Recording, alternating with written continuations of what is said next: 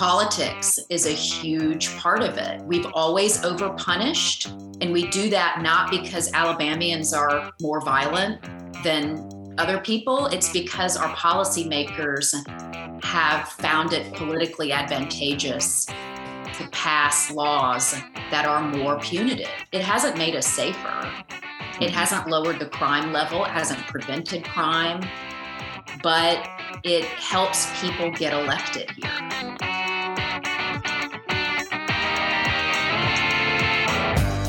All righty. Welcome back, boys and girls. This is your favorite weekly Alabama Politics podcast, Alabama Politics This Week. Josh Moon and David Person. Hey, we come back. I think, I don't know, for some reason or other, every time we take a break, I always say when we come back that nobody expected us to return. Because I like to have, I'm like Bryce Young when he won the Heisman, got up and said, he's always been counted out. The dude was the number one recruit in the nation, played for the best high school in the country, then went to the number one football program, started as a sophomore, but he had doubters apparently. Right. It's like us. I'm making myself the underdog here. There you go. Got to keep a chip on your shoulder. That's what that's right. Is. Yeah. That's right. But yeah, we are back, man. How were the holidays? Holidays were good. Pretty relaxed, laid back, which is cool. The older I get, the more I appreciate that. So it was good. And, just ate good food. I actually hung out with some extended family and friends. So that was cool. Yeah. And actually started off the year the first day of the year in church. So we'll see how well I do with that. Probably not so well. I didn't do that. Well, what I'm finding is that the older I get, the more, the harder it is for me to work up the energy to get dressed on a weekend, to go out and sit somewhere for a couple hours. Now, I'm going to do it. Yeah, but I'm not going to do it a whole lot though. That's maybe they do the Zoom service for you. You can just you can Zoom it at the house on the TV. They do actually. In fact, they do a real good job of that. And believe me, I take advantage of that too sometimes. Yeah, well, we were not relaxed over at the Moon household. I got to tell you, we were out and about, and we had some family stuff that we took advantage of, and then Christmas morning, Barbie threw up at our house, and it was. Listen, Barbie stuff is everywhere here, buddy. Okay. It's campers and planes and all sorts of stuff. And so, it's, listen. But who's responsible for that? Santa Claus. Exactly. And we know who Santa Claus is. So that little camper, man, that has pieces in there. There are knives and forks and spoons in there. Really? About as big as your fingernail. Really? About as big as a fingernail clipping. Yeah, and pointy, so they stick right into your feet. But we had a good time. She was happy. We were happy. I got myself a new pellet grill, so we've been eating well over here, and it's like cheating while grilling. We've had some fun, man, and in the meantime, we've returned now, and we've got our lawmakers about to return as well. The session starts. Is it next Wednesday? Is that when that is? What is today? Today's the 6th, so I guess it would be next week sometime, the 11th, the first day back. And I think that's Tuesday. Protect your wallets. Because they're on their way to take whatever they can. We've started going through the pre-filed bills, and I wrote a column for today, which is Thursday, the day we record this podcast, and talked about what 8 of the pre-filed bills deal with firearms. Because this is an election year, and nothing drives conservative voters to the polls quite like getting to pretend like they're an action hero. So all of these things, most all of them deal with removing the permits for concealed carry, which would allow people to, tote around loaded firearms concealed, and also carry loaded firearms in their cars while traveling, which pretty much universally every law enforcement officer says is a terrible idea. Do not do this. It's a safety issue for us. It's a safety issue for the public. It's another thing that prevents us from removing some of these weapons off the streets. But they don't care. We saw how little they actually care about police officers during the January 6th stuff. When, exactly. They backed these folks, and this is Republican rule, and they're going to try to shove this thing through. Now, it'll be interesting to see when the actual police unions and other police organizations, law enforcement organizations, get really up in arms about this. We're going to see whether or not there are some people who will carry through with it, because I think this could put a lot of people in jeopardy in re-election. I sure hope it does, because I can't think of anything more asinine than saying that we need to create a situation where anybody unchecked can get a gun without any due process at all to ensure that that person has the mental stability and the criminal background that would entitle them to have it. It shouldn't be, I know that the Constitution, or at least the way we interpret the Constitution, frames owning guns as a right. But really and truly, it really shouldn't be seen as a unrestricted right. It really ought to be seen more as a right. I don't even want to say a right, but really more of a privilege. It should be a constitutional privilege that you have to earn, as opposed to, or display that you are worthy of that you're responsible enough to do. It shouldn't just be an automatic. And I think it's insane. And I think that maybe you should be part of a well-regulated militia. Yeah. That's an idea.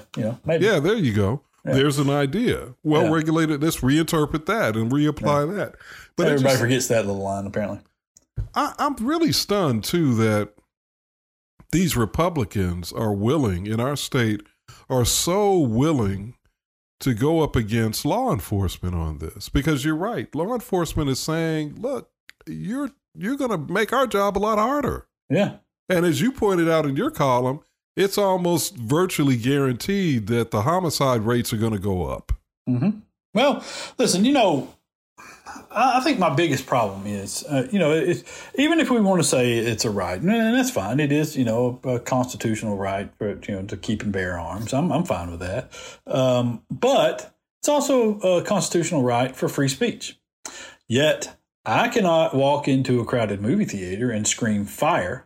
Right. When I know there isn't one, and injure people with I can't be careless in my acts. I can't be. We've regulated free speech. We've regulated the right to gather and protest. Matter of fact, the very politicians that are going to pass this last year tried to pass an anti-protest bill. That's right. They called it an anti-riot bill, which puts severe restrictions on people's right to gather and protest their government.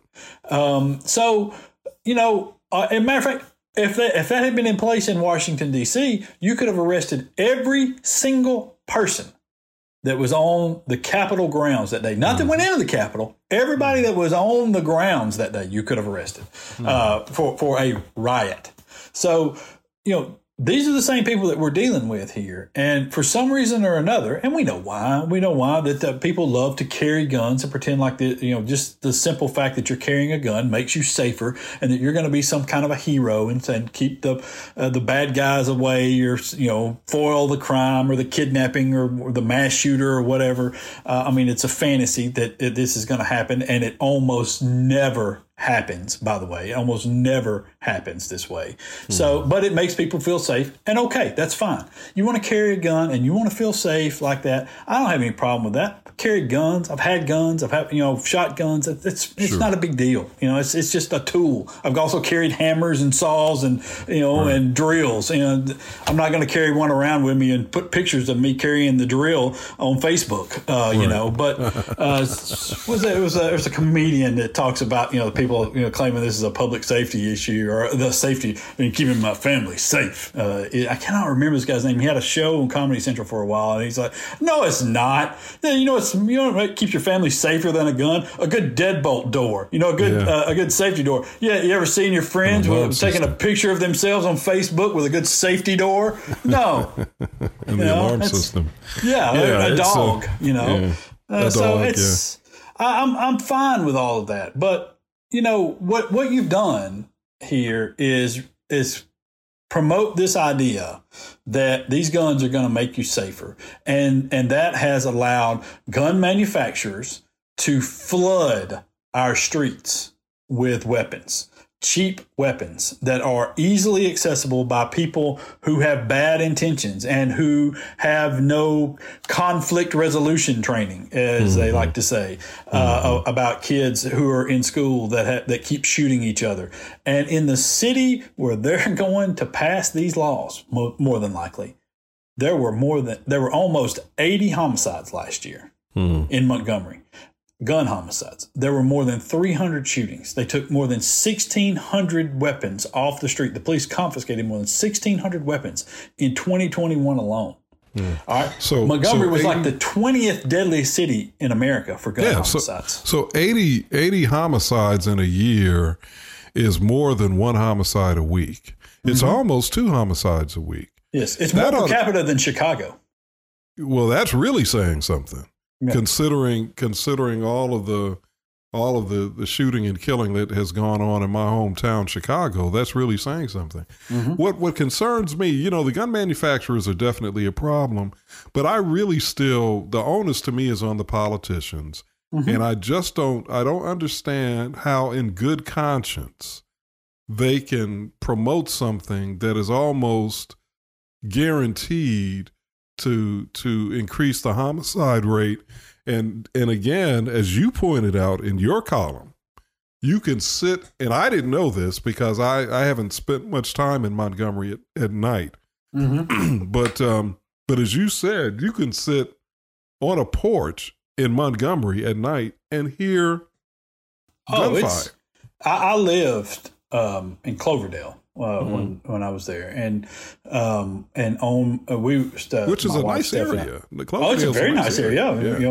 My neighbor was the people that bought the house were a couple of attorneys for the SPLC. The guy that a surgeon lived around the corner from us. Milton McGregor lived 2 blocks over. So this is not. I'm not talking about some terrible place here, right. But man. My wife Steph and I would sit outside and you could hear, starting at about, dusk or so, you would start to hear the gunfire. And I mean, there were some during the day as well, but night was really, really something. Because we love to sit outside and listen to the ASU band because we could hear the ASU band practicing, just a few blocks away. And so we would listen to them but you could hear the gunfire, and it was, they would always, it might be fireworks. Really? Fireworks on September the 13th? You know what I mean? It's just, the hell are they celebrating? You know what I mean? They're firing off some bottle rockets on, it's just shut up, I mean, come on, fireworks. And so, but it's, and that's why I said it's they're like people that joke about this all the time openly. It's just an open joke around Montgomery. Is that gunfire or fireworks? And there's just, it's overwhelming. The prevalence of guns around there. It's overwhelming. Talk to the police that work those streets every day and about the guns that they take. They're shooting kids on school campuses. They're confiscating weapons around campuses. They have AK-47s. They tried to rob a train one day. A train. It's like Jesse James. Yes, they were trying to rob a train coming through town. Like an Amtrak train? No, like a boxcar train. There was something. Yes, man, there was something on this train that they knew about. Listen, there are some stories I know for a liberal, I had a lot of police friends that told me a lot of stories about things that were going on there in that city, and still tell me a lot of stories. So, in fact, I was really good friends with a former police chief there, and they talked about these things and about how they were using some of the trains to transport the weapons. They would attach them underneath cars and stuff. Wow. And they did this all over. They had another similar case in you may have known about this in Decatur a few years back, where there was a train that came through, and they thought that they shut everything down around Highway 20, I believe, because it was a train that was going into a plant there, and they had to shut everything down because they found something attached to this train, and they thought it might be a bomb. Going in, it ended up being something where people were trying to transport something illegal, and so this is used far more than people realize. Maybe we need to make a new season of The Wire about trains, I think. But it's look, my point to all this is there is. Let me tell you a story. Let me tell you a good story. Okay. Back, I want to say this was 2015. Or so, 2014, 2015. Montgomery at that point we were in the summer, or right after summer, and they had a string of homicides, and it was clear that they were going to set a record at that point, which was, I think, in the 50s for the number of homicide rates, or number of homicides in the city that year. So we were going to I worked at the Montgomery Advertiser at the time, and we were going to go out and do stories about the uptick in violent crime. And so I went to a number of housing projects there and walked around and talked to people. And at one housing project, when I got there, the police were everywhere. And just so happened, I got there on a day when there was a shooting. And somebody had been shot. And so I walked around, and of course, you know how it is. Everybody comes outside to take a look, to see what's going on, and everybody wants to talk. And so that was a really good place for a reporter to be, to get a good story out of this. And what I've started asking people, what do you think is leading to this? And, person after person kind of said, well, the guns are pretty easy to get these days. And so I kept hearing that. And so I talked to this older lady there, and I said, what? I keep hearing that guns are really easy to get. And she said, oh, baby, they're easy. And I said, like how easy? How easy is it? She said, how much money do you have in your pocket? And I said, pull it out. I think I had $15 in my pocket. I had $15. She said, we get you a gun for $15. And I said, no, you can't. She took me around the corner and walked into a house and came back out. She said, give me your $15. And I gave her the $15. And she came back out with a small handgun and handed it to me. And said, wow. I said, I don't want that. Just give me my 15 back. I'm not touching that. You're not putting my prints on that. You're framing me. That was, that's powerful though. That's powerful. Yeah. I mean, listen, it was crazy, man. And, and that's the problem. And all of that to me is a direct result of the removing the restrictions on assault weapons, removing the restrictions on guns. There being absolutely no policy whatsoever for firing, for owning a weapon.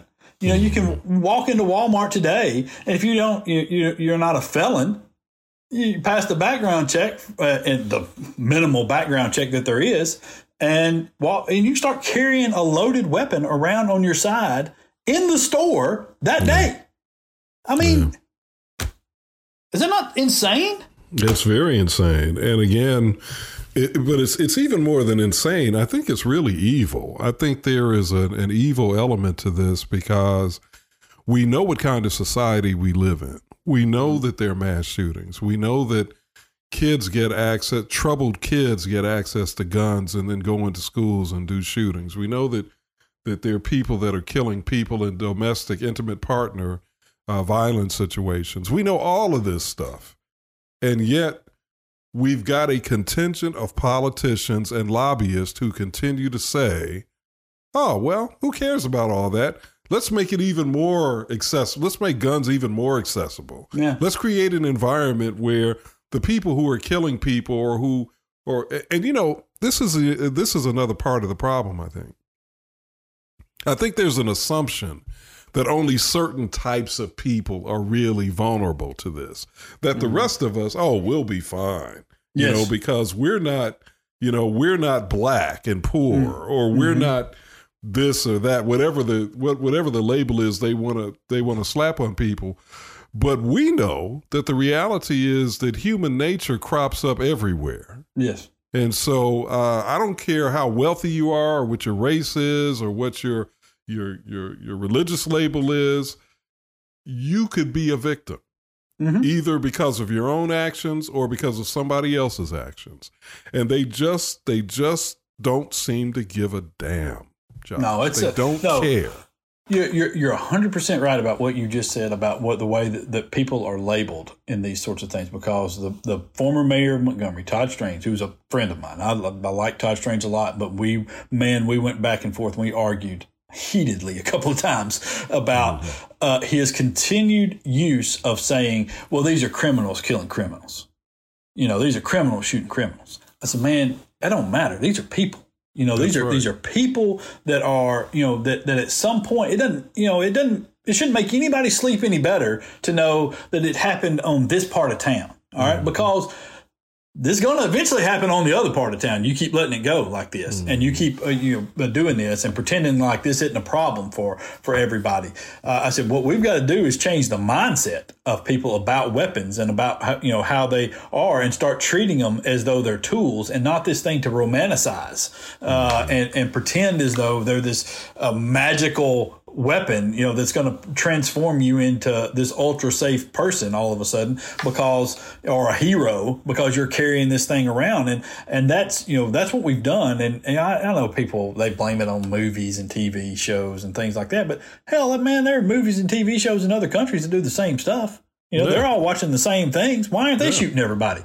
Exactly. And by the way, We've had guns and shooting in movies and TV shows since the beginning of that technology, probably, or close to it, and yet we haven't seen historically in this country, to my knowledge, what we are seeing today, especially with mass shootings. Yeah. So I think that's a bunch of crap. That argument doesn't hold up. What it comes down to is we don't have the right kind of policies to regulate, sensible gun control. That's all we're asking for. We're not asking for the abolition of guns or gun ownership. We're asking for sensible gun control, period. Yeah. And people will say, we'll start to nitpick on, well, it showed me in this particular instance how a gun regulation would have stopped this from happening. But you're not thinking of it in the right way with that. The regulation of weapons makes people think differently about them. It's the same way, I use this example all the time, it's the same way with marijuana. Marijuana, for every objective measure, is less harmful for you than alcohol. All right. There's nothing that you can, maybe if you're talking about smoking it, but if you're talking about just ingesting it, eating, an edible or whatever, there's no way you can measure it where it's not less harmful than alcohol. But because of the regulations and the laws against marijuana, people believe that this is something that could be dangerous. This is something that could be something we need to take care of. We need to watch about this. We need to make sure that there are regulations, and we need to be careful with this stuff. And the only reason for that is because of the regulations that are placed on it. And it's the same way with weapons. If we treated them as a dangerous tool that we need to regulate and that people need to be trained to own, then that's the way the majority of people would treat them. That's it. It's just common sense to me about that. But, psychology to it. You're right. Yeah. But, and this is part of a pattern, though, these bills that they're passing. There's also an abortion bill, of course, that's going to mimic the Texas one where the rapists can sue their victims for $10,000. And that's going to cost the state money. Yep. Guaranteed that's going to cost the state money. That's going to blow up in their faces, I think. Yep. I think you're right, too. And it's, there's no way, I don't care what happens at the Supreme Court.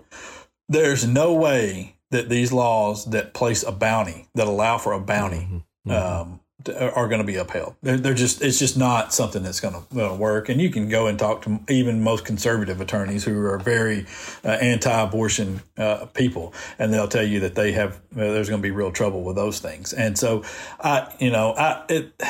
this is what we're going to get though for this session, because this session is an election year session. And so some people need to prove to their conservative voters that they are as a tough, true conservative. And you really, I saw Mo Brooks, speaking of which, I saw Mo Brooks say that he was the only candidate in the U.S. Senate race that voted for Roy Moore over Doug Jones. And I thought, Jesus Christ, if that's what sways people, imagine a voting base that's swayed by that. And it's not even true, really. I mean, the other two people weren't here. Katie Britt and Durant wasn't even in here. Washington, living in Washington. Yeah.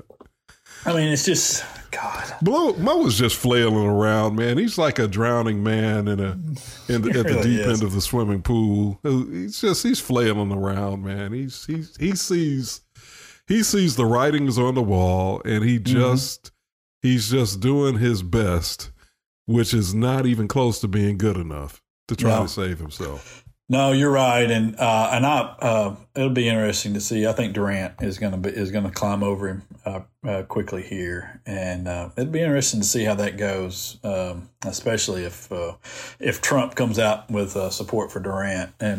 But I'd also be interested though to see. Someone asked Mike Durant exactly how he feels about Trump, who he touts frequently in his ads, saying that he likes soldiers who weren't captured. Yep. That is, and I think you're right. That's going to be. I would love to see how he frames his answer on that one. Yeah. All right. Well, so a lot of uplifting news to start you off there. And we're going to get even more uplifting when we go to Beth Shelburne and talk about what's happening in Alabama's prisons, because nothing brightens the mood quite like a prison story. Yeah. So unless Andy Dufresne and Morgan Freeman are involved, but even then. So, all right, let's slide out of here. We'll come right back with Beth Shelburne and talk to her for a few minutes. Alabama Politics This Week.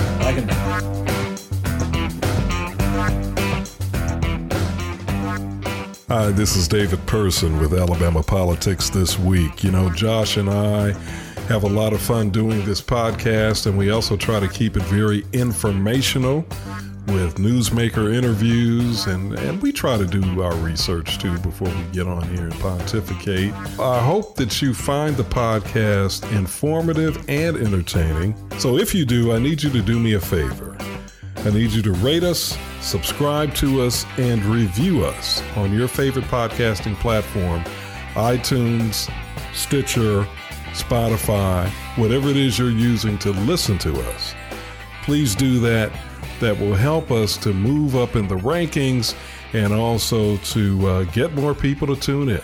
So if you're a fan of Alabama Politics This Week, I hope you'll do that for us. Thanks. All righty.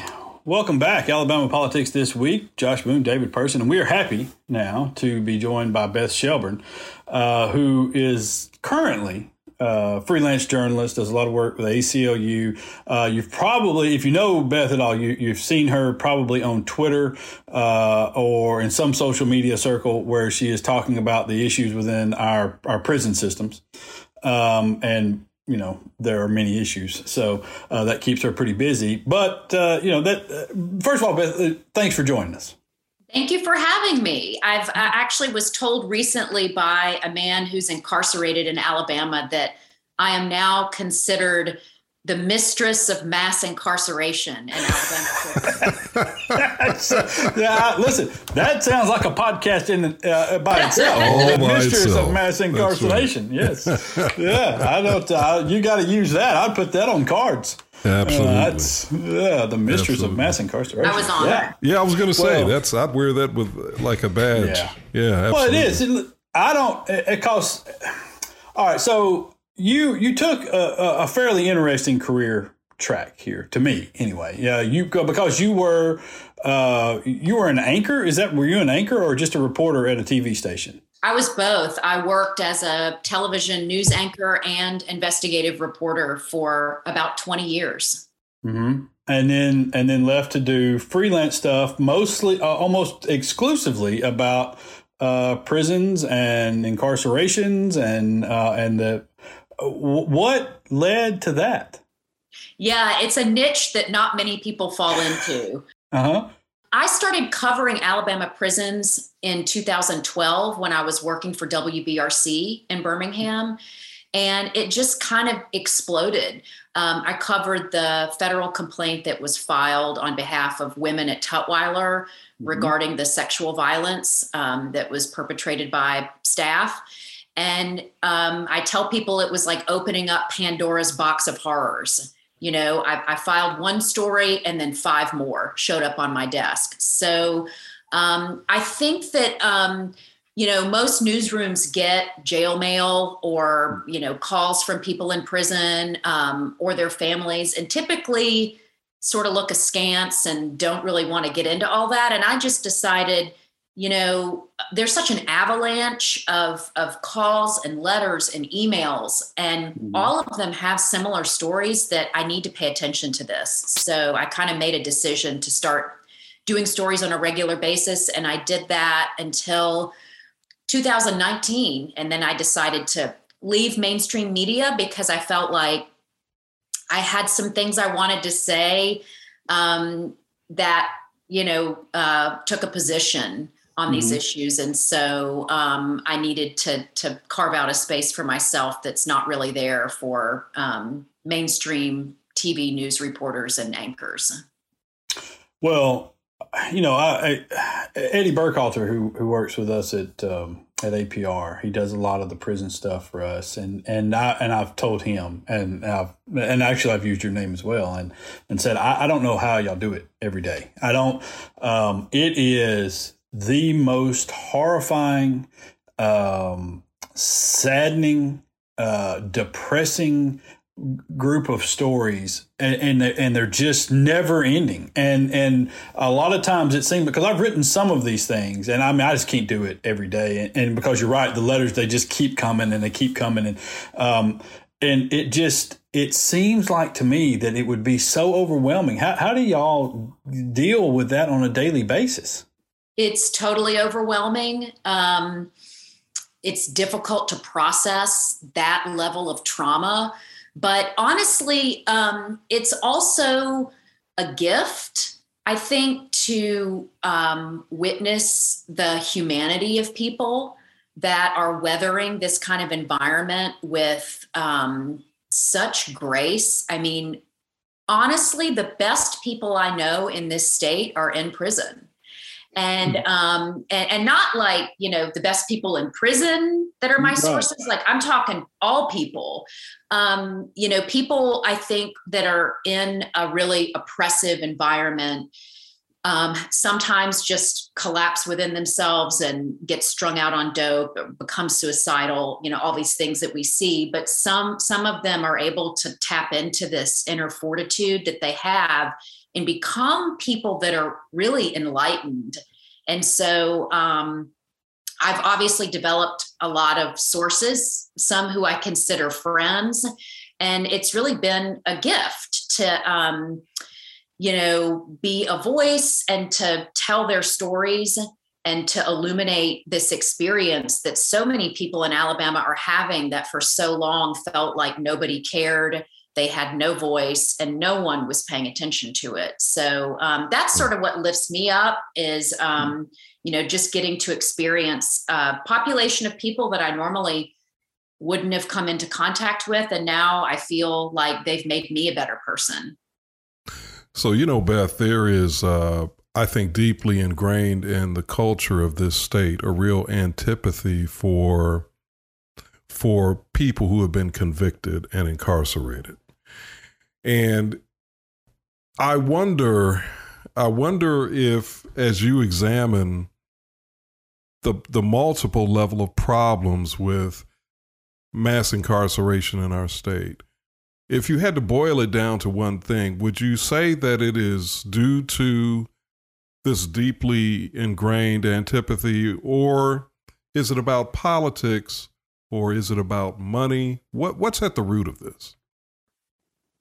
Wow, that is such a good question. And I'm not sure that I can really succinctly answer it. I do ponder it a lot. Why is it so bad here in Alabama? Like, what is it about us as a people that have had the worst prison system, not just now, but historically, dating back to the beginnings of prison systems? Ours has always been the worst. I think it's a combination of those things, David. I think you're right. There's a mindset problem that we have in our state, and it's not just Alabama. I think it's particularly acute in the death penalty states that have harsh punishment ingrained into their DNA. They feel like the best way to straighten somebody out is to punish them, and jail and prison should be punishment. Therefore, horrific conditions, starving to death, being trafficked within the walls of prison, all of those horrible things that are unimaginable, people can just shrug and say, well, you chose to be there because you committed a crime.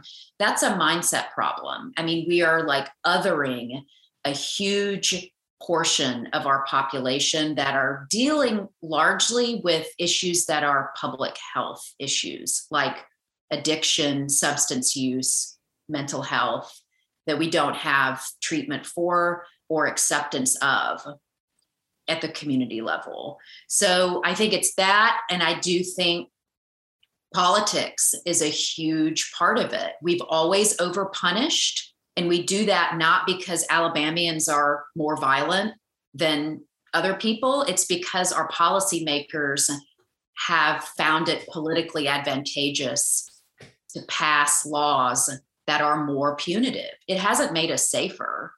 It hasn't lowered the crime level. It hasn't prevented crime, but it helps people get elected here. And so I think those two things are really at the heart of why we are where we are. And for those who would say, and I think you did a really good job of analyzing it, and I don't, you said you didn't think you could do it succinctly, but I think you did actually. What do you say to people who just feel that everything that you've just said is just not, really doesn't matter? It's just, you know what?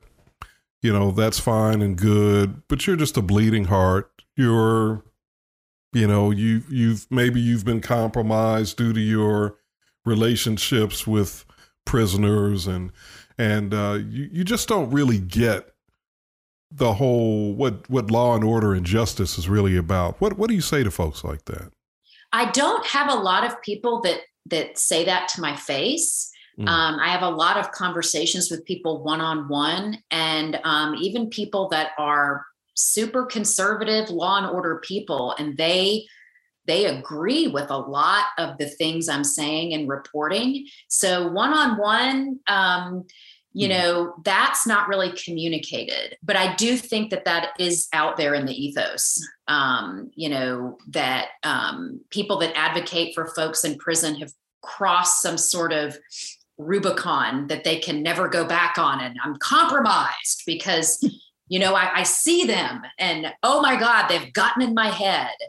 And, I can no longer cover these issues fairly. That's just not, it's not true. I think that part of the mainstream media's downfall and covering criminal justice and crime is that we don't see people that are in the system. We really take the word of the state, and that is the story. And that's just not the truth either. So, I try to have conversations with people that are in disagreement with me, but it's very hard in this climate. I find a lot of people that are very conservative, that are willing to have conversations about what's going on in the prisons and criminal justice, are in the faith community. And they seem to be the most open to talking honestly about what is going on. I went to a funeral recently for a man who died on Alabama's death row, Doyle Hamm. You guys might remember Alabama botched his execution attempt because he was dying of cancer and had no viable veins. His attorney, Bernard Harcourt, had advocated for them to call off the execution because of Doyle's health, and the state persisted, and it turned into this really bloody ordeal in the death chamber. Well, Doyle died of natural causes, and I went to his funeral, and there were a handful of people there that are prison volunteers, ministers with Kairos Ministries, and other services that are very conservative people. These are like, white, Trump supporting Republicans, but they will go there with me about the inhumanity and the barbarity of our system. They won't quite get out there and do it publicly yet. I think there's been some reluctance in the faith community to lead in that way, because part of it is they don't want to lose their access to ministering to the people in prison. And if they criticize the system, that could be a retaliatory move of the system, is to block their access. But that's where I find the most room for unlikely allies, is between progressive people like myself that see this as a human rights disaster, and conservative people that are really looking at it from a faith-based perspective. People that are like staunchly law and order, Blue Lives Matter, that just want to scream at me. I just don't really waste a lot of time trying to engage with them, because, if they come right out of the gate calling me an idiot and saying, I've lost all respect for you because you just care about the bad guys, it's just, we're not going to have a conversation. Yeah. Sort of a non-starter. If I can real quickly say, before I toss it back to Josh, you mentioned Kairos, and I think the last time I was in Limestone, which was probably 20 years ago, which is a whole nother story. I just, being in there is so hard. I had to stop going, honestly. But I was asked to speak to and I may have shared this on the podcast before, Josh, I can't remember, but I was asked to speak to a group of prisoners who had just graduated from a drug rehabilitation program. And I met a man from Kairos in there. And you're right, he seemed to be just a very dedicated person to trying to support these men as they were trying to make this positive transition in their lives. But yet at the same time, and this is something that I find I'm a Christian, even though I'm I'm very liberal politically and theologically, but I am a Christian. But this is very much a dilemma for me, that these people who can be very pro-death penalty and law and order to, I think, a really troubling extreme, also seem to have this other side to them. Have you been able to sort of figure out what that's all about? Because I don't get it, honestly. I just don't get it. Yeah, I mean, I've just started writing about death penalty cases, and this podcast I'm working on is about a death penalty case. And that is a real head scratcher. The folks that are so dedicated to going on death row and saving souls, which, I appreciate the fact that they're concerned about that and that they're spending time with people that are in prison, walking with them, caring about them, seeing them. But they're not advocating for death penalty abolition. And,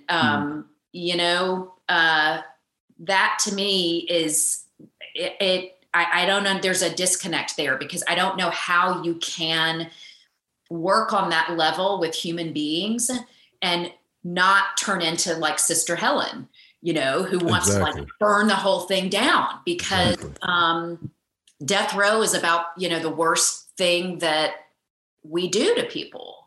Mm-hmm. And when folks go in and get to know those people, but kind of stay silent on the fairness of it all and the humanity, that I don't know.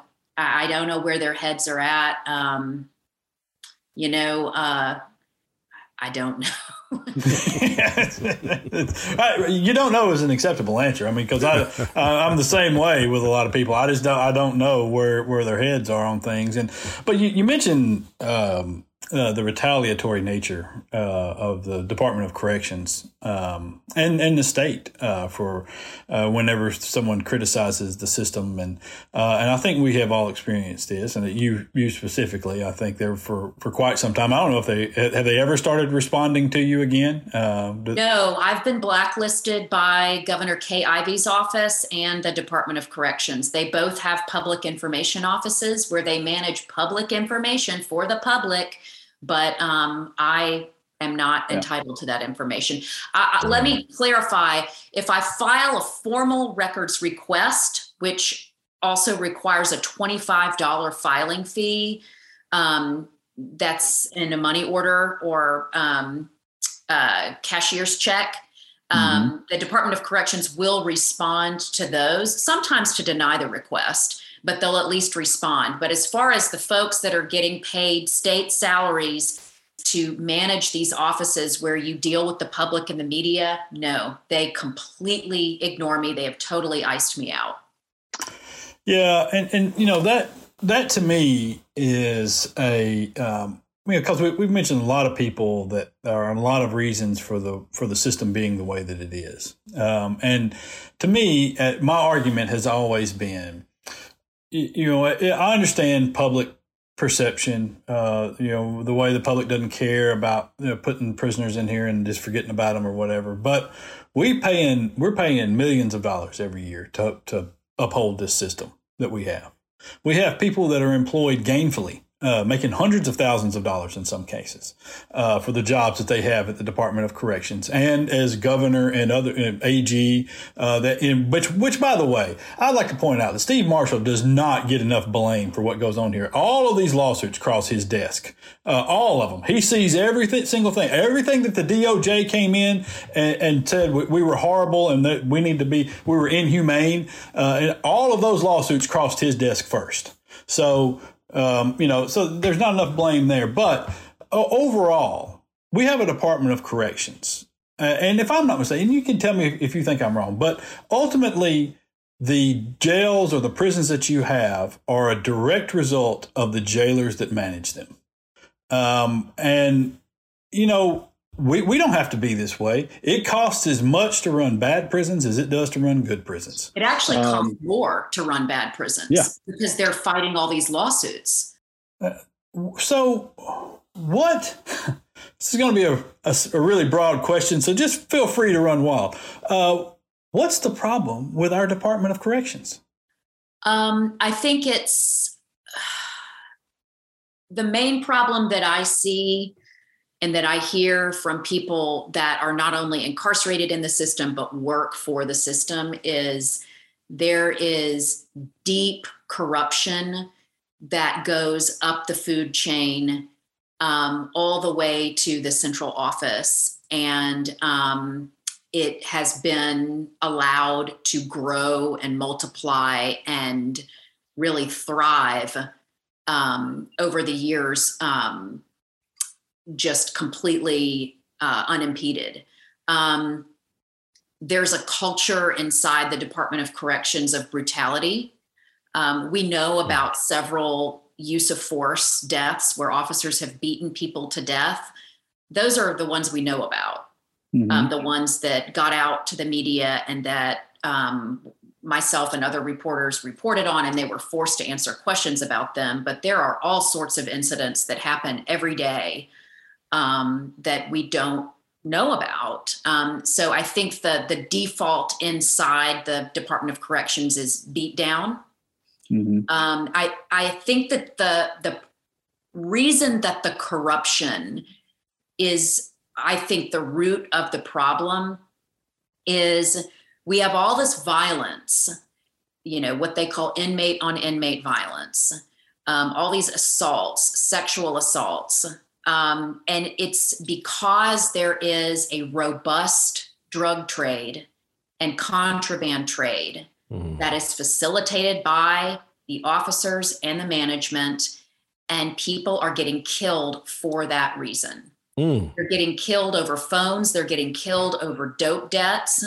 And the reason that underground economy exists is because officers are bringing that stuff in, and they're bringing it in a really coordinated, large scale way. It's not packages getting thrown over the fence. I mean, that happens, but there are so many people dying with multiple substances in their systems. I mean, things like fentanyl, heroin, methamphetamines.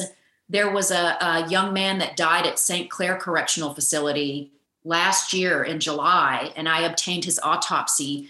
He died of an overdose of fentanyl and meth, but he also had a tranquilizer in his system that's used on livestock.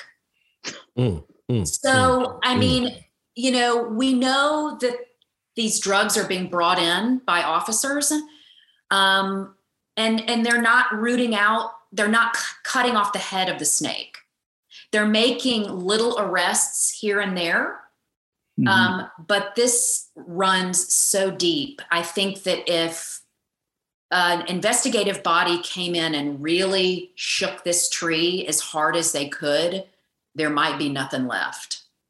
Wow. I mean, it sounds like hyperbole, but it's so widespread, and the despair is so deep among the people that are trapped in there. I'll tell you this quick story. I won't give names, but there was a man that attempted suicide recently in one of the prisons. And one of my sources told me about this. He was not a drug user on the street. He ended up in prison for a violent case that was over prosecuted, and he ended up getting this just astronomical sentence. It was like a bar fight that turned into like a capital murder case, something like that. He wasn't a drug user. He became a drug user in the Alabama prison system. So he's used drugs for years. He has recently become hooked on fentanyl, which is highly addictive and lethal. I mean, it is so deadly, and it's all over the prisons. So recently, this man took himself out of general population and asked the guards to put him in an isolation cell so he could detox. He told, some of his friends, I got to get off this stuff. It's killing me. He goes into segregation, gets clean, gets out. It's a very predatory environment. The drug traffickers know who the addicts are. And so they immediately descended on him, and he started using again. So recently he tried to kill himself and then ended up in a suicide cell. So he's, they take all your clothes, they put you in a suicide smock where you sit in a cold cell, and they feed you nothing but peanut butter sandwiches every day. And that's where he is. And he's going through detox also. And, it's a story of somebody who, it's not that he doesn't want to get better. It's that he literally can't in this environment. And those stories are everywhere. They are all over the system. And there's, more to it. He has gotten in debt. His family was being extorted, et cetera, et cetera. It's just this like nightmarish hellscape that seems to never end. But that's what we're doing. We're wrecking people. Yeah, it's not, corrections is in the name. I mean, the correction, it should be corrections, and we're doing the opposite of that. And I think it opened up a lot of people's eyes when we went for a year and a half or 2 years with no visitors in the prisons, including no attorneys visits. And still the drugs came in at the same rate or greater rates. And we had overdoses at the same rates or greater rates. And 2021 was the deadliest year since I've been tracking deaths. I started in about 2017. There were about double the number of people that died from drug use or overdose. Yeah, and speaking of that, I know there's like 1,000 other little topics that we could go into, but I mean, it's also the Department of Corrections blocks that number, and you can't get a straight answer from them. Even the families of the people who die can't get a straight answer of what's going on. And it seems like such a. I mean, what are you hiding? You're the Department of Corrections. I mean, what are you hiding? And why is there this wall of secrecy about what's taking place inside a prison? Shouldn't it be the most open place in the world? I mean, nobody in there should have any real privacy of what's going on, right? I mean, in theory, yes, but I think prisons tend to be closed institutions. They'll cite security, but I mean, here we've got a prison system that is out of control. We know it's out of control. So when they start curtailing the information that they'll release, they're blocking AP from getting data on deaths. It's not just me now. Like it's almost, everybody they're shooting down and not releasing information to. Yeah. What you have to wonder, how bad is it? Yeah. If they won't even release what we think we know. How bad is the stuff that we don't know about? Yeah. I have a concern too about the fact that we talk about prisons, but even county jails can be very dangerous places and drug-ridden places.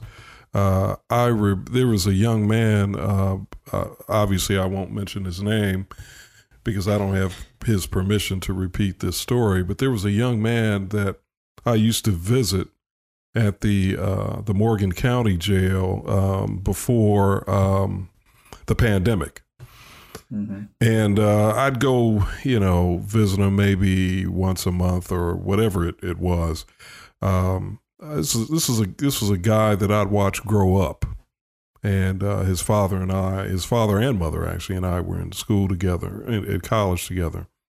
And so I would go visit him. And I remember one time when I went to visit him, I noticed he was drinking something out of a cup. And I said, hey, what are you drinking? And he said, you don't want to know. I don't know if that was necessarily a reference to drugs. It could have been a reference to, what I've heard called toilet gin or something, or whatever they call it. But toilet hooch or hooch. Okay. But I just thought, my God, what if he can't even say, oh, it's a soda or it's some juice. Oh, it's just water. He doesn't want to say, but he wants to convey that whatever it is something I probably don't need to know about. I just thought, my God, what a horrible situation. Mm-hmm. What a horrible situation. Like if that's like right in front of you, what are the things that, he's not sharing and can't put right in front of you? Yeah. And how does nobody know that that's what's going on right in front of visitors? And it's just and I suspect people know, and they just don't. I mean, I guess as long as he doesn't say, then it doesn't reflect badly on the prison, I guess, is the mentality or whatever, or the jail. But that's such a good point, though, David. That my work is largely focused on ADOC, the Alabama prison system. But the jails, the county and city jails across our state, it is like the Wild West, and nobody knows what's going on in there. Many of them are like black boxes. You can't even find out who's in there and why they're there. They won't release jail rosters. I mean, it's there's so much work to be done rooting all this out. And I hope to eventually be able to focus some on the jails, because the little that I hear is really terrifying. Yeah, it is. I mean, and you're right. They're basically CIA black sites because you can't figure out who's in them, and that's a big problem that we have with the prisons that are about to be built. They suspect that there are probably 6,000 or 7,000 state inmates currently being housed in county jails and city jails around the state, and that they're going to then be flooded back into these new systems and immediately overcrowd the new prisons. And so, like I said, there are 1,000 different little avenues that we could take in this. But we've kept you, 30 minutes here now, and that's, I know you've got other things to do and other places to go. But you tell people, what you're working on, where they can find your work, if they want to know more about it, how they can get in contact with you if they need to, all of that. Yeah, I mean, the place where I'm reporting most consistently is Twitter. So I'm at B Shelburne, and it's not just prison. I also share photos of my dogs and cakes that I bake. So I try to, lighten it up. Yeah. Because it can be a really heavy topic. I'm also doing reporting, as I mentioned, for the Campaign for Smart Justice, which is part of ACLU of Alabama. And I'm just looking up the website because I don't know it off the top of my head. It's alabamasmartjustice.org. And so you can find reports and stories that I've filed for them. I also have kind of a just online inventory of my work at my website, bethshelburne.com. So, and it's the work I've done with Smart Justice, plus I've published in other places as well. So, yeah. Well, it's appreciated. The work that you've done is appreciated by a lot of people, myself included, and I know David as well. And and it's and I know there are hundreds, if not thousands, of prisoners out there that have been impacted by it as well. And hopefully, at some point, maybe with everybody paying attention, we could get a little bit of positive change in this correction system that we have here. But and Josh, just real quickly, I mean, you talk about the thousands of prisoners. But behind each one of those prisoners are families and friends who are also affected. And I've had conversations with one person in particular who had a son incarcerated, and just the horror of that experience.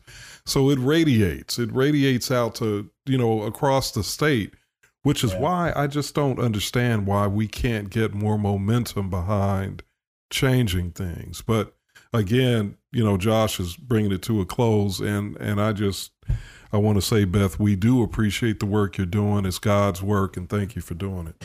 Well, thank you both for having me and giving me a chance to talk about this. And I do want to say I am hopeful that this year will be better than last year. We have a new commissioner. I don't know much about him, but he is from Alabama and has deep roots in Alabama. So I'm hoping that he will be more invested in this than our previous commissioner, who was really focused on getting mega prisons built, and that's it. I think that with Judge Thompson's order in the Braggs case, parts of it were disappointing to some people about the staffing, but at least it's all out there. We know what the problems are. The federal courts know what the problems are. It was a pretty scathing opinion. And I think that, that's illuminating, and that's good. So I'm hopeful, and I'm going to keep beating this drum. So, well, we appreciate it. We do. We really do appreciate you doing this, and you coming on here with us and spending the time that you have. And it's keep up the good work. And if we can be of any assistance, you know how to find us too. Thank y'all both. Thank you so much. Hey, that is Beth Shelburne. She is doing great work. We're going to slide out of here. We'll come back in just a minute. Alabama Politics This Week.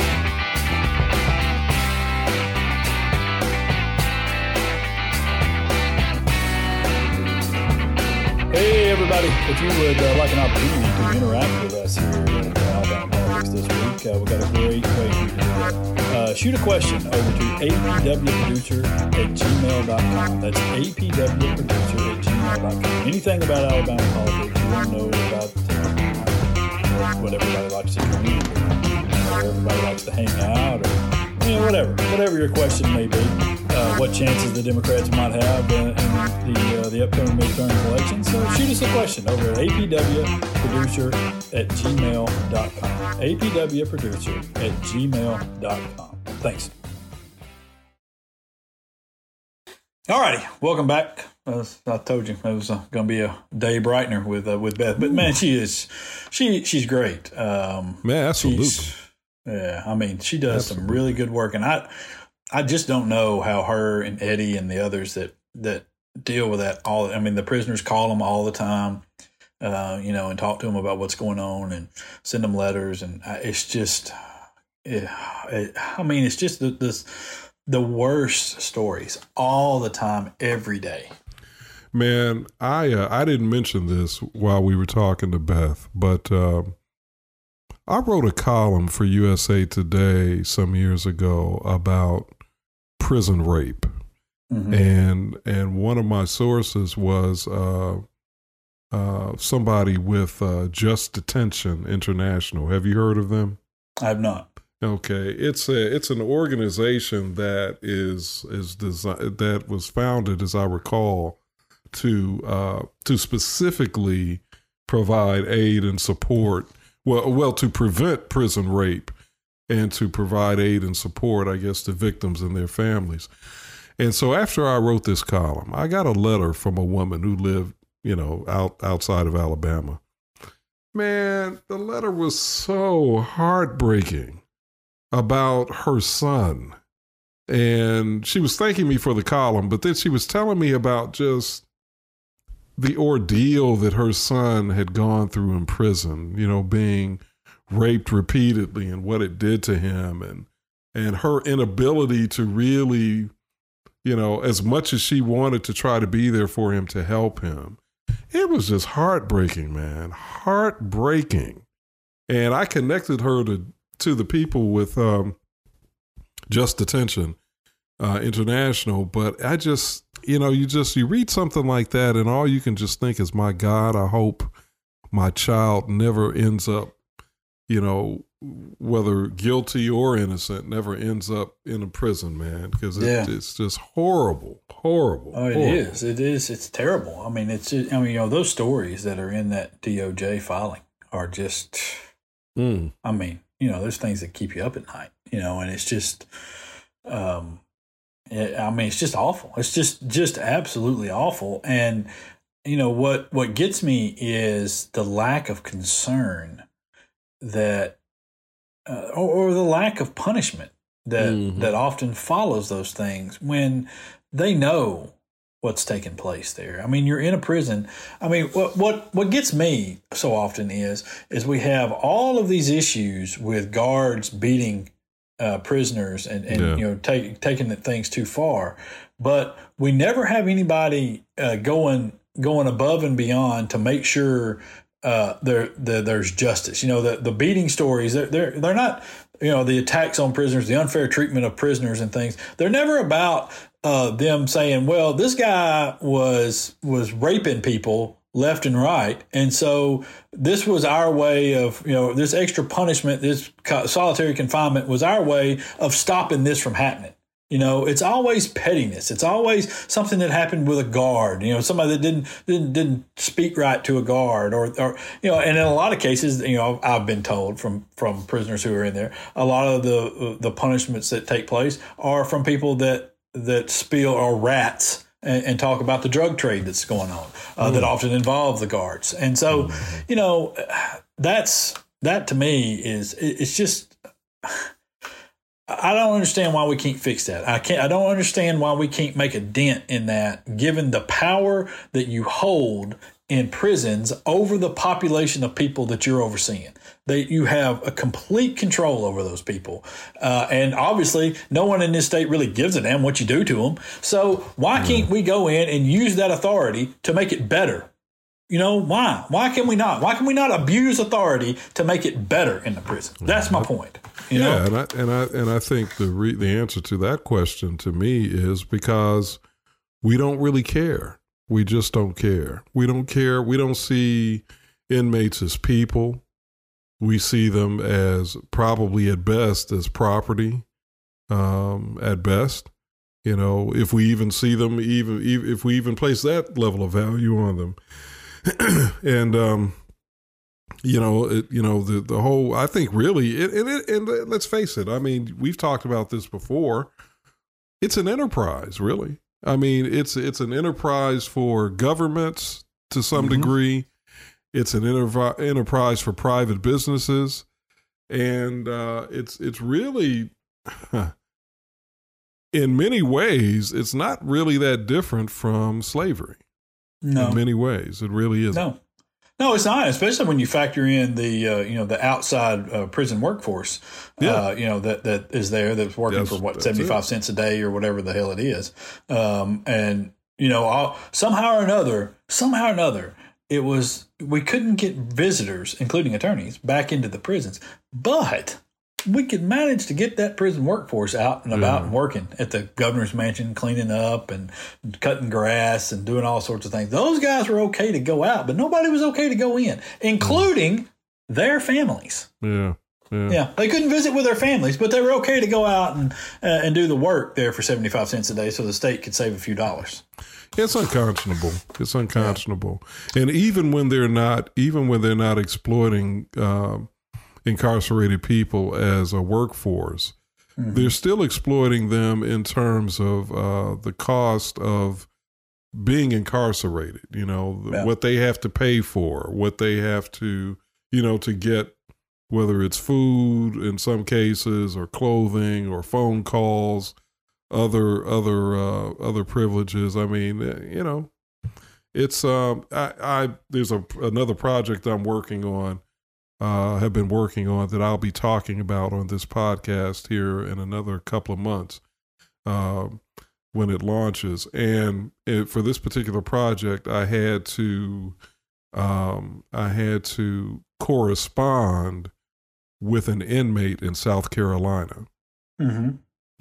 But the only way I could do it, the only way we could correspond by email, was I had to pay, and it wasn't an exorbitant amount of money now, so I'm not saying that, but I still had to pay, like, to ensure that we could communicate. I had to pay like $2.50 for us to be able to email 10 times back and forth. Yeah. It's the same way. They're charging them for phone calls now. And video calls. That was a big thing. Your families couldn't visit inmates. They couldn't visit, but you could do a video call, and we'll charge you for that. Exactly. And you're right. So it's just making money off of, and it's in the way they've been treated, and the way we treat the whole system. It's just unthinkable. It's just nobody could take a look at this if you removed all emotion from it, and you removed all the names from it, and you just described this system to people and said, what do you think about that? There's no rational person that would say that it was okay. As a matter of fact, every rational person would say that is horrible. There's no way that would be happening in anywhere in America today. And yet it is. It's happening every day, and we see the stories, and we just don't put two and two together. Most people don't put two and two together, I don't think, and or really give a shit, I guess. I don't know. But until it's their family, until it hits their family, Yeah, you're right. You're right. And speaking of unconscionable things, you know what? I know you wanted to bring up Nancy Worley's funeral arrangements and stuff, and I wrote about her passing week before last, or was it last week? Was it last week that she passed? And she passed last week. Yeah, she passed last week, I believe. Yeah, let's see. And I wrote about her passing and put some stuff on Twitter and other places about it, and and I'd written previously about her being sick and being hospitalized, and the responses I got, some of the responses I got were just the most mean-spirited. And these were not from Republicans; these were from Democrats. Wow! And it was, and I said something on Twitter that it was really disappointing to me to read it from people. Some of the people I knew, and to that they were so affected by that argument over control of the party that took place. And, Nancy had her beliefs that she believed she was right. She believed what she was doing was right. I disagreed with her vehemently, over that. And I felt that the leadership that was there was at that point damaging the party. I felt at one point what she had done was helpful to the party and being able to get the finances under control and things like that. I felt like early on some of what she did was very, very helpful. But I felt at a point that it had gone the other way. But regardless, Nancy was a good person. She was a school teacher. Yeah. She always was there for helping in public education and fought for public education and policies. Was at the AEA for a while. She was not. You may have disagreed. She may have argued with you. You may have had heated words back and forth. But there's no reason to disparage somebody in death, especially that way. And it's just. The callousness of that was really off-putting to me. It really, really was. Yeah. Well, it's wrong. I think it's wrong to. Well, first of all, we should try our best to never disparage. I think the dead, out of respect for their families and sympathy for their family and families and their people in their circle. But even beyond that, pardon me. As you said. She was fundamentally, as far as I can tell, she was a good person. I had interaction with her through the years when I was on the editorial board of the Huntsville Times, and I never got the sense that she was some callous politician or some conniving politician. Now, I can't say that about everybody, including some Democrats who I won't name. But I will say Nancy Worley always struck me as being sincere and in her pursuits, in her political pursuits, and in her public service. And so I agree with you. I don't like the idea of people disparaging her, even though, like you, Josh, I thought it was time for a change. Yeah. I don't think Nancy, I didn't agree with the leadership that Nancy Worley and Joe Reed were providing the Democratic Party in Alabama. But at the same time, I respected them. I respected their service. And I don't think that it was fair to disparage either one of them. Yeah. I think we can disagree, but with the kind of public service that they have rendered to the party and to the state, I do not agree with people disparaging either one of them. Yeah, and it's just the thing that got me was that. We would agree on 99% of things. I would agree with Joe Reed on 99% of things. And most Democrats in this state would. I don't know. It's just it was just very off-putting to me, the way that it was handled and the way that people get so wrapped up in things now and they let their emotions get the better of them and it just is just move on. I mean, there's no reason to say anything. If you don't have something nice to say, just don't say anything. Yeah, especially about somebody who's passed on. So our podcast drops on the 7th, and I believe funeral services for her will be on the 7th I think it's at the Baptist Church, the First Baptist Church in New Hope, I believe, is where it is. And then they're supposed to be doing something in some kind of memorial service in Montgomery a week after that. And I don't have any details on that, but Yeah, I just heard that they were putting it together for a lot of the political friends that would be down there during that time, which would be a good time. The legislature will be in session then, right. and so there would be a lot of people that could attend and pay their respects, and there, Nancy did have a lot of friends still around there, and she was well thought of by a lot of people, and so I hope that they turned out to be nice services that help her family and friends out a Absolutely. lot. And so, past that, and this is we get us to our right wing nuts this week because today that we are taping this is January the 6th, and January the 6th 1 year ago was a very dark day. Embarrassing day and infuriating day in the history of the country. Of the first time we got to see a Confederate flag walking around the halls in the U.S. Capitol. Wow! Wow! And, can we just stop for a moment and really highlight that? Mm-hmm. A Confederate flag. Yeah. The flag that represented not just the enslavement of my ancestors and all of that, but just, even forget about all that. It was don't forget about it, but let's just put that aside for a moment. We're talking about of a government that was created to usurp the government of the United States of America. That flag. Yep, traitors. My God. Yeah, traitors. That would be an act of war in any other situation. I would say there is no better symbol that better represents those people that invaded the Capitol that day than the Confederate flag. So him carrying it was very appropriate for that group of people, and not just him, but there were dozens of Confederate flags on the grounds that day, and people beating police officers. Police officers that later died or committed suicide.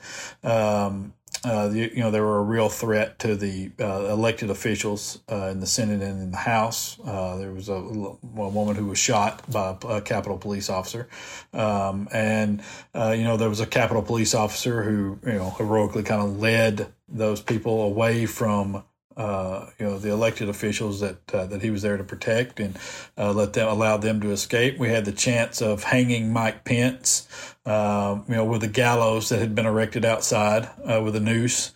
These are real things that happened. As they broke out doors and windows to invade the Capitol and to smear shit on the walls, literally. Yeah. Literal. That's literally what happened inside there.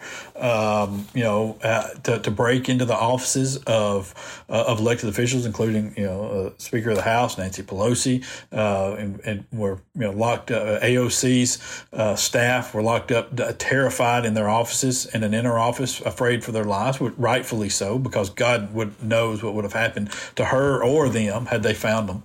Located them because we all saw the pictures of the guys with zip ties roaming through the House chambers. They invaded the chambers, went into the Senate and was standing, behind the desks and rifling through papers and talking about Ted Cruz. And these are things that happened. All of it because some people misled half of America, basically, or a good chunk of America, over the legitimacy of an election. They lied about it. And everything that you described, we're saying it happened. It's documented that it happened. I mean, video, audio, photographs, all of that documented. Yep. And the woman who was shot and killed, let's remember, she was trying to break into the Capitol.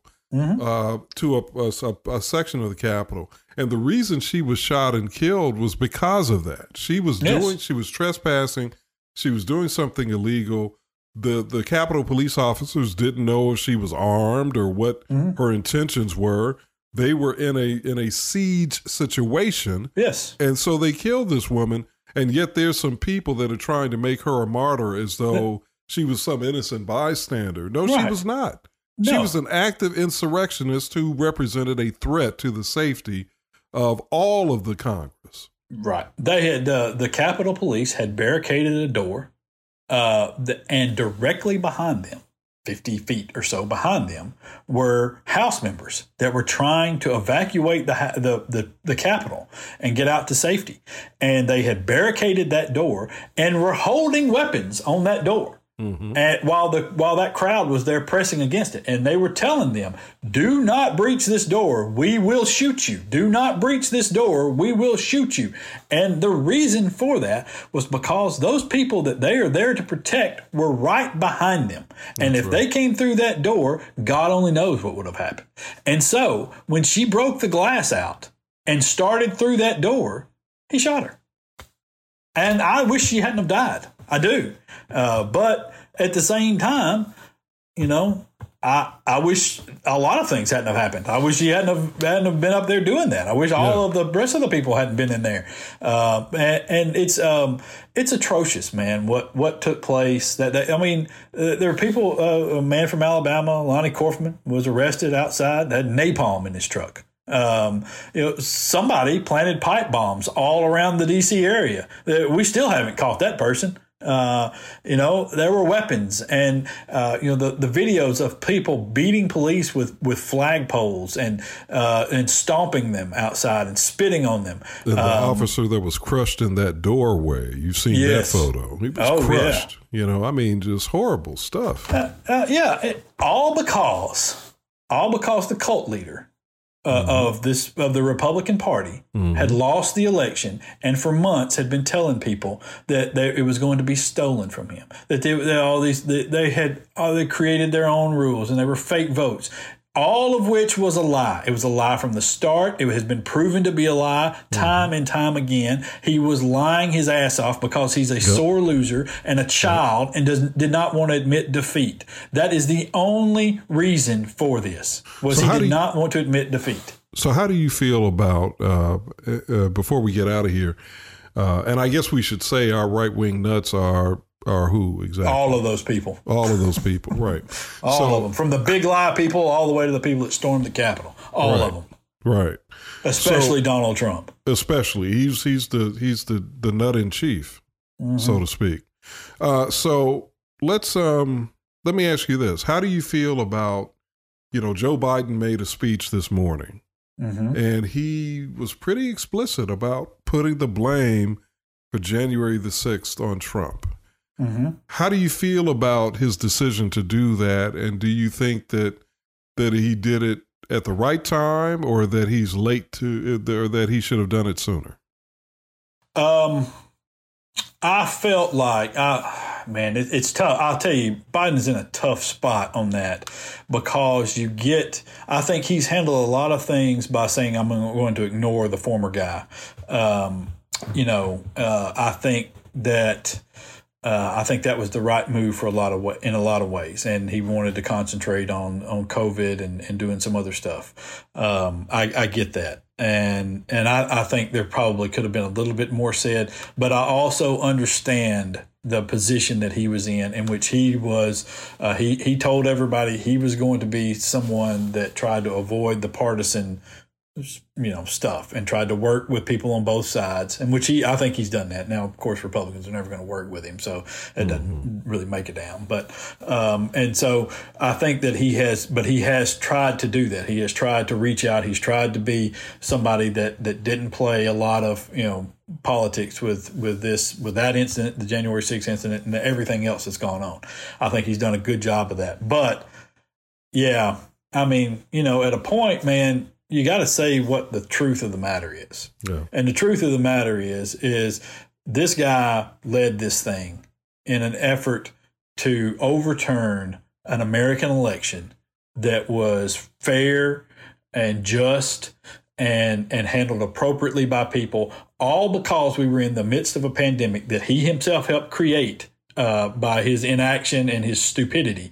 And we had to go about allowing people to vote by mail, and we knew how this system was working. And all of those votes, there has been almost no fraud found in all of that. And everything was done on the up and up and had been monitored by everybody. And it still didn't matter. And his little minions of, Josh Hawley and Ted Cruz and Tommy Tuberville and Mo Brooks, they went and did this bidding because it was politically advantageous for them. And, maybe they did or maybe they didn't ever imagine such a scene playing out, which I could imagine that they didn't, because Republicans can never see the long-term consequences of doing dumb shit. They never see it coming. They never see the tax cuts actually hurting the economy in the long run, or they just don't care. And I could also see that, and so here we are. I just, to me, it's a horrible, horrible day.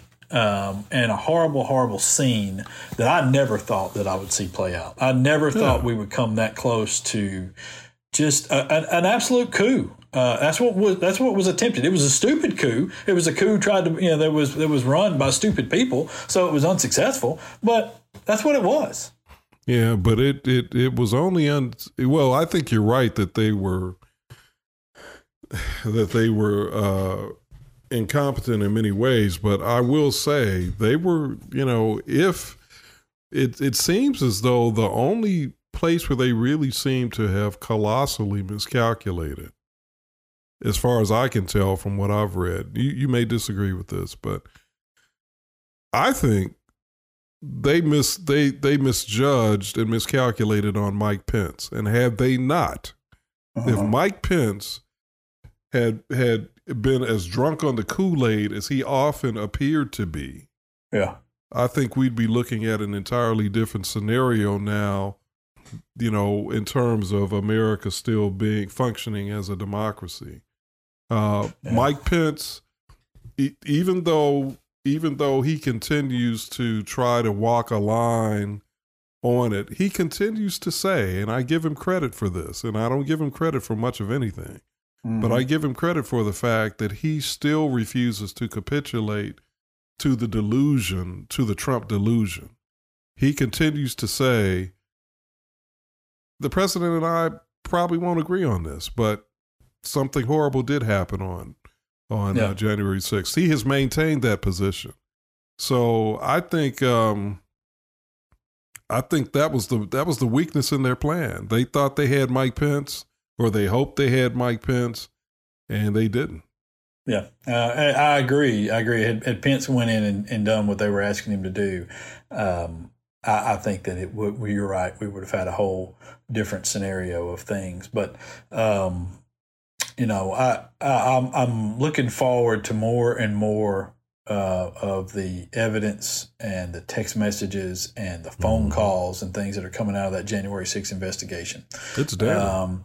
Oh, it is. It's very damning. I mean, when you have Mitch McConnell say, I think we're all watching this, and there's some people that have some things to answer for, that's a damning thing, because I got a good idea that Mitch McConnell knows what some of those things are and what's going to come out. And so, and I would like to remind people that Republicans had an opportunity to participate in this, in a bipartisan commission to investigate this, and they blocked it.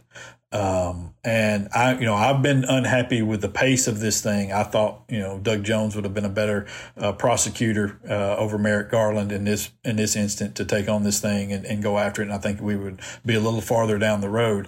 But where we are, maybe the slow pace and the methodical way it's gone down will ultimately pay dividends, and people will put more stock in what's taking place, because they have built a hell of a case against some people, and they built it from the ground up slowly, so you can see it building.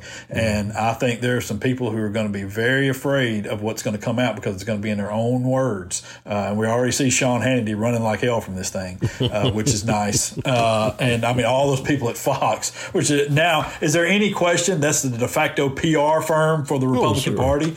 I mean, for God's sakes, giving them PR advice on the fly in live time. I will say, and I'm a big MSNBC guy, and I will say that I think both MSNBC and Fox tend to adhere pretty closely to whatever the party line is for their respective sides. But I don't believe that MSNBC people are doing what the Fox News people have done. Rachel Maddow ain't texting Joe Biden advice every night, Exactly. And explicitly, I don't think it gets. Yeah, I don't believe that, and there's no reason to believe that at this point. So I just think Fox has crossed. Well, I won't say Fox as an entity, but certainly individuals at Fox. Sean, yes. Who I used to know, and Laura Ingraham, and some of those other folks. I think they without question crossed the line, even as people who are admittedly not functioning as journalists per se, but are functioning as talking heads, opinion, people who are espousing opinions, but still there ought to be some kind of ethically, there still should be some wall of separation. Yeah. Yeah. It's, you think so, right? As a columnist, I should, when I was doing columns for the newspaper, and of course I write columns for APR now, I shouldn't be giving advice to elected officials. Yeah. And even doing what I do, I just shouldn't be doing that. At least not without full disclosure. Now, if I'm fully disclosing what I'm doing, maybe it's okay, but not without disclosure for sure. Well, listen, I think you went a little too light on Fox on that. So they know what the hell's going on over there, and they don't care, and that's been part of the problem all along. But listen, it's I don't understand how people aren't more disturbed by what they saw that day. I saw Karl Rove wrote a pretty scathing column today in the the Wall Street Journal. Oh, okay. And when you've lost Karl Rove, when Karl Rove says, no, that's too immoral even for me. For God's sakes, man, Yeah, we remember what he used to do during the Bush I know, right? I would think even Karl Rove would be down with hunting humans, but good God, it's he was like, no, that's too far. We got to pull it back. I was like, oh, mercy. But yeah, it's I just wish that people would look at it objectively and look at what these people have said and look at what a lot of people who are now claiming everything is okay actually said in real time. Mm-hmm. And I think that the evidence is pretty clear of that. But, we've given people a nice long comeback show. We probably should slide out of here. So, but it was fun. It's been a good time back, and we had lots to say. So, all right, let's get out of here. And right. You know what? Next week we'll be in full session, so we'll have some other things to talk about, I'm sure. Absolutely. And until then, y'all be safe out there. Peace.